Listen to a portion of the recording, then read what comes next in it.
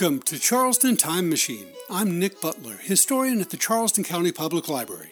Americans love novels and movies that portray detectives following a trail of clues to solve a crime. In our community, the city of Charleston hired its first detectives in 1856 during the era of slavery, but a handful of black detectives joined the force shortly after the Civil War. The advent of their careers in the late 1860s followed dramatic social changes wrought by the divisive war. Nearly 20 years later, however, the collapse of federal Reconstruction in South Carolina narrowed the participation of black police officers for generations to come.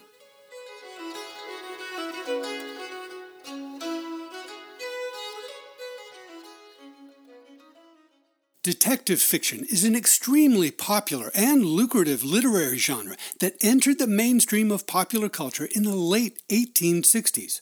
Thanks to the profusion of novels and movies since that time, we all have a general understanding of what detectives do.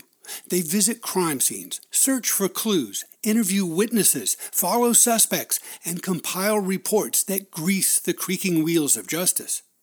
The profession involves a mix of independent and collaborative work that is occasionally dangerous and always stressful.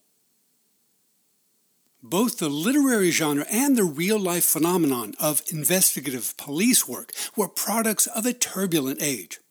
The rising tide of urbanization and industrialization on both sides of the Atlantic Ocean during the first half of the 19th century pressed humans into close contact under tense conditions.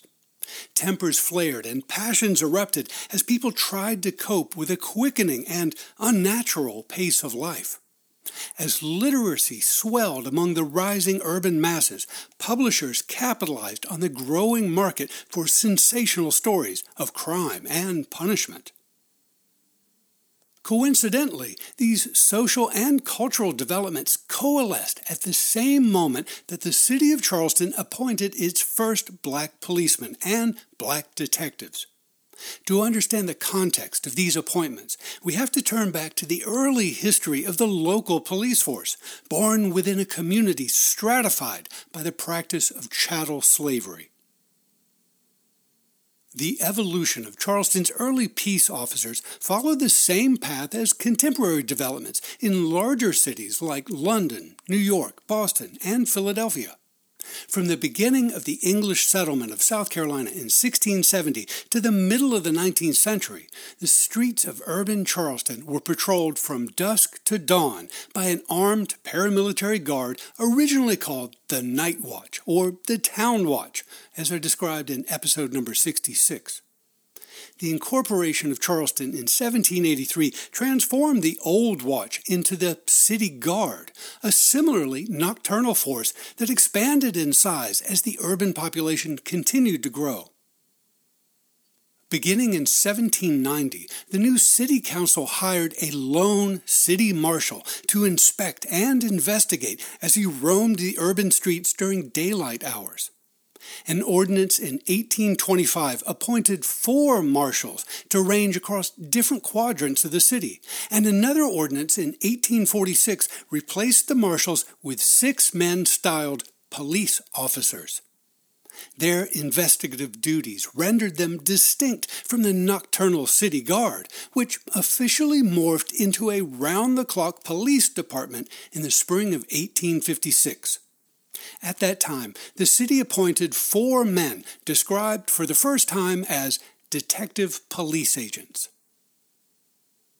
Charleston's municipal police remained active through the entirety of the Civil War, despite the large-scale civilian evacuation of the city in 1863 and 1864. The arrival of U.S. Army troops displaced the city force in late February 1865, however, and strangers patrolled the streets under martial law for the rest of the year. Federal authorities invited Charleston City Council to reassemble in late 1865, and a newly appointed chief began to rebuild the civil police in early 1866. The force reoccupied the main guardhouse, or police station, an imposing structure erected in 1839 at the southwest corner of Broad and Meeting Streets. Although the department retained its traditional paramilitary structure of captain, lieutenants, and privates, the men patrolling the streets by day and by night no longer carried the muskets and bayonets of earlier generations. An ordinance ratified in August 1866 stamped the department in the robust mold of the late 1850s, with 28 commissioned and non-commissioned officers, 150 privates, and 8 detective police agents, one of whom held the rank of lieutenant. In many ways, the Charleston Police Department of 1866 and 1867 reflected a return to the status quo antebellum. That is, a large body of white men maintained order and conducted surveillance within a community where people of African ancestry formed a slight majority. South Carolina's state government and Charleston's municipal leaders had acknowledged the demise of slavery at the end of the war, but they resisted the federal mandate to allow African Americans to participate in the affairs of local government. To break this habit perpetuated by the members of the then conservative Democratic Party, federal authorities began removing aldermen from Charleston City Council in early 1868 and replacing them with more liberal Republicans, both black and white. The people of Charleston witnessed a succession of military mayors, as they were called, through the remainder of the year, and the complexion of the city's workforce began to change under their influence. Judging by the reactions voiced in local newspapers, conservative Charleston Democrats were outraged in late July 1868 when Mayor George Washington Clark added the first non-white men to the city's police roster. Charles Roberts, a formerly enslaved man, was detailed as a police orderly within the mayor's office, while Benjamin Holloway, son of Republican Alderman Richard Holloway, Jr., became doorkeeper of the main guardhouse.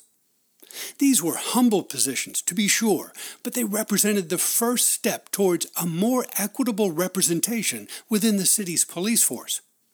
The chief, Captain Christian Sigvald, wrote a letter of formal protest over the matter, but he complied with the mayor's instructions. The contested municipal elections of November 1868, which I described in episode number 179, ignited a firestorm of partisan wrangling and litigation that continued for 6 months. During that period of political paralysis, the incumbent members of Charleston City Council managed to ratify a significant reorganization of the police department. The size of the force shrank considerably to 80 patrolmen, and the special detectives disappeared from the ranks. In their place, the police ordinance of February 1869 empowered the mayor to appoint detectives from among the standing force at his discretion, who were to act under his direction. Days later, local newspapers named 4 white detectives, one of whom was ranked as a lieutenant. Mayor Clark announced no controversial appointments at that time, but the community was prepared for further novelties. As one newspaper predicted at the time, the colored element will have representation on the police in the near future. After the contested election was finally settled in May 1869, a new city administration under Republican Mayor Gilbert Pillsbury began to reward their loyal supporters. City Council ratified an ordinance that month to vacate all appointed offices and began to assemble slates of new candidates. William Viney, for example, formerly an orderly sergeant of the 55th Massachusetts Regiment, was rumored to be a quote-unquote colored candidate for lieutenant of police, and Private Benjamin Holloway was talked of for orderly sergeant. While liberal Republicans and conservative Democrats jockeyed for positions on the municipal payroll, the police department hired at least 3 more black men that May. By the end of July, when a series of baseball riots convulsed the city, as I described in episode 121, the Charleston police fielded a small but unknown number of uniformed black men swinging wooden clubs and rattles like their white colleagues. Among the rookie police officers in the summer of 1869 was a quote-unquote colored man identified only as Freeman in the local press. When a black woman reported the theft of silverware and jewelry from her home in Smith Street that July, the police dispatched Detective Freeman to investigate. Officer Freeman, as he was described in another report, managed to track down the teenage perpetrator and recover the stolen property, but his deployment as a detective seems to have been somewhat informal. Because the police ordinance of February 1869 empowered the mayor to detach privates on detective duty at will, Mr. Freeman might or might not qualify as Charleston's first black detective. In any case, he did not remain long in that position. Immediately after, City Council confirmed a slate of white men to serve as captain and lieutenants of the police department in early July 1869. The municipal board considered a bill to re-establish a more formal detective branch. The move garnered public support, especially because it promised to free the detectives from the officious red tapery that mired the traditional operations within the main guardhouse. The bill ratified on July 27th created a team consisting of 1 lieutenant and 6 men, quote, who shall be known as and constitute the Special Detective Force of the City of Charleston, end quote, and who were subject to the control and orders of the mayor rather than the chief of police. The mayor and city council elected veteran officer Albert E. Philippi to head the new detective force, and they assembled a team on the last day of July 1869. From among the police roster, Mayor Pillsbury and Lieutenant Philippi selected 5 white men: S.J. Coates, W.T. Lovett, O. Levy, Joseph Truall, N.A. Quinn, and 1 quote-unquote colored man, Benjamin Holloway. The local press expressed some dismay that the mayor did not include Officer Freeman, who was described as a thoroughly competent officer, but insiders knew how the system worked. Benjamin Holloway became Charleston's first official detective because Mayor Pillsbury sought, quote, to retain the influence of Alderman Holloway, colored, end quote. Owing to the paucity of extant police records from this turbulent era, it's impossible to determine precisely how long Detective Holloway served with the Charleston Police Department, or to describe any of the cases he investigated. The daily newspapers of his era contain a trove of useful information, but mostly in the form of minute reports and scraps of intriguing details that would require creative minds to elaborate into modern pulp fiction. The roster of the city's detective force evolved in the early 1870s and undoubtedly included other men of African descent.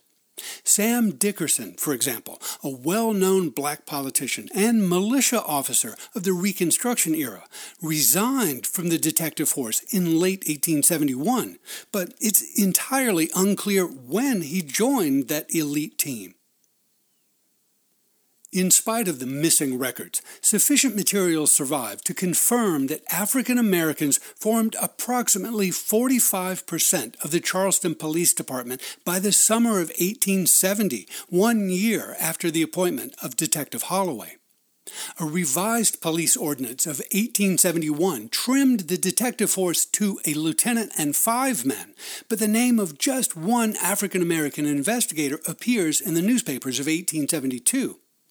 Detective Primus Green swore out a warrant for the arrest of his commander, Lieutenant Frank Height, for maltreatment of a prisoner in the city lockup at the corner of Meeting and Broad Streets.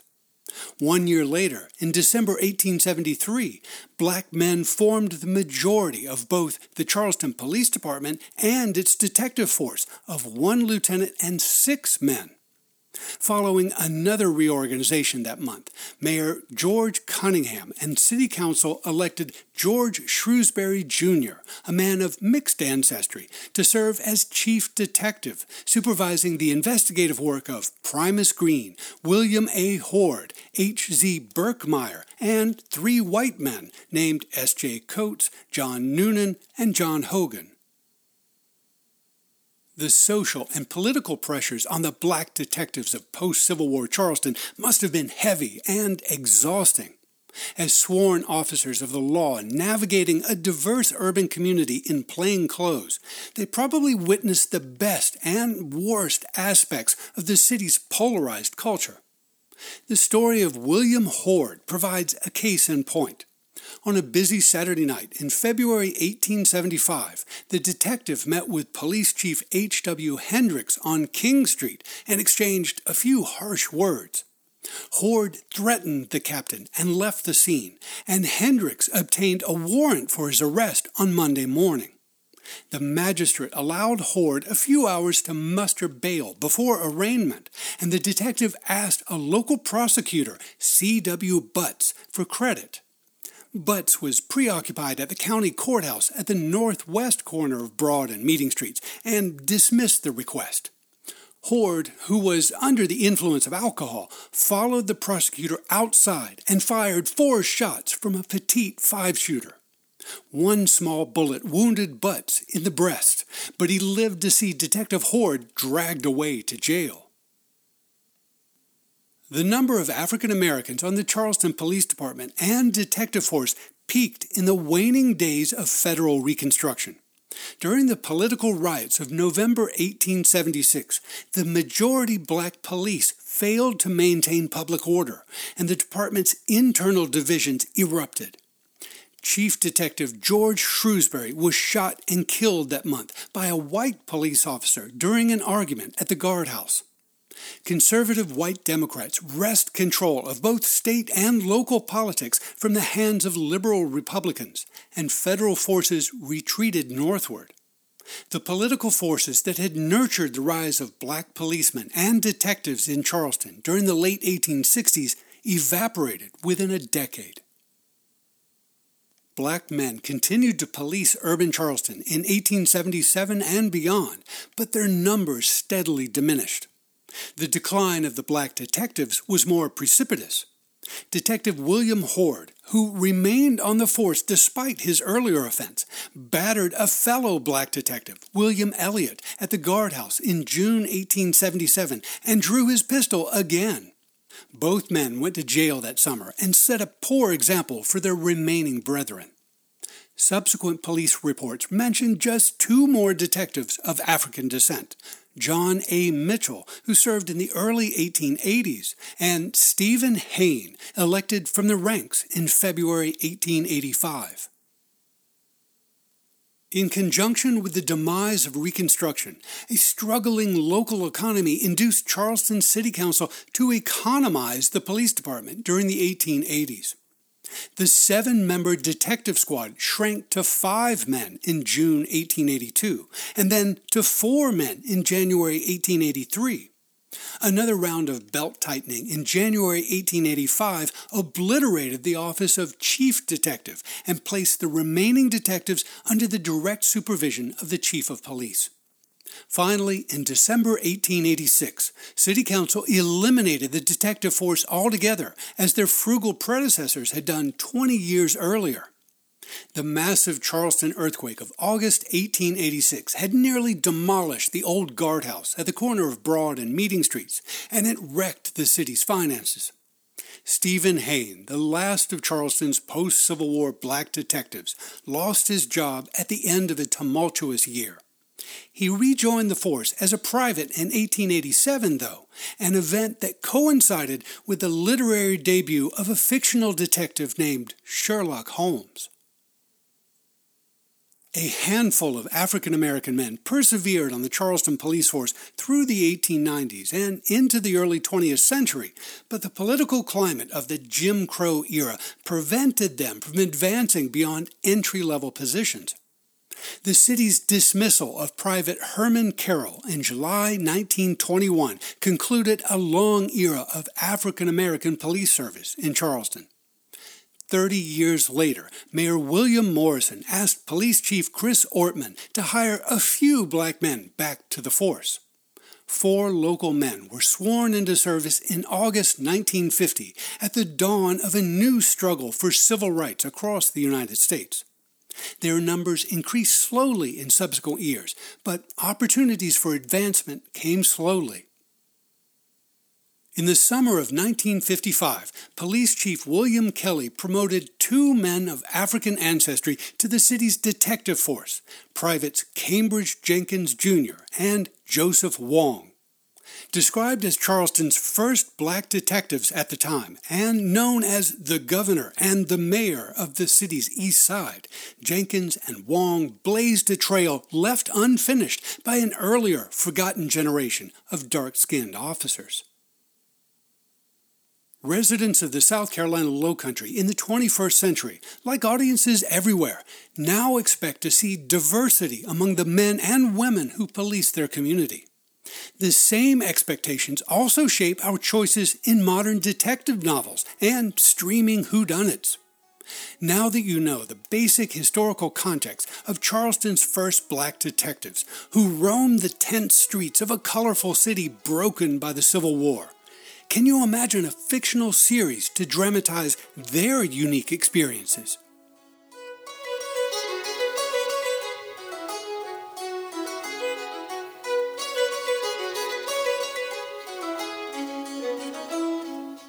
Charleston County Public Library is your home for local history. To explore our resources and programs, and to read an illustrated transcript of this podcast, point your web browser to ccpl.org.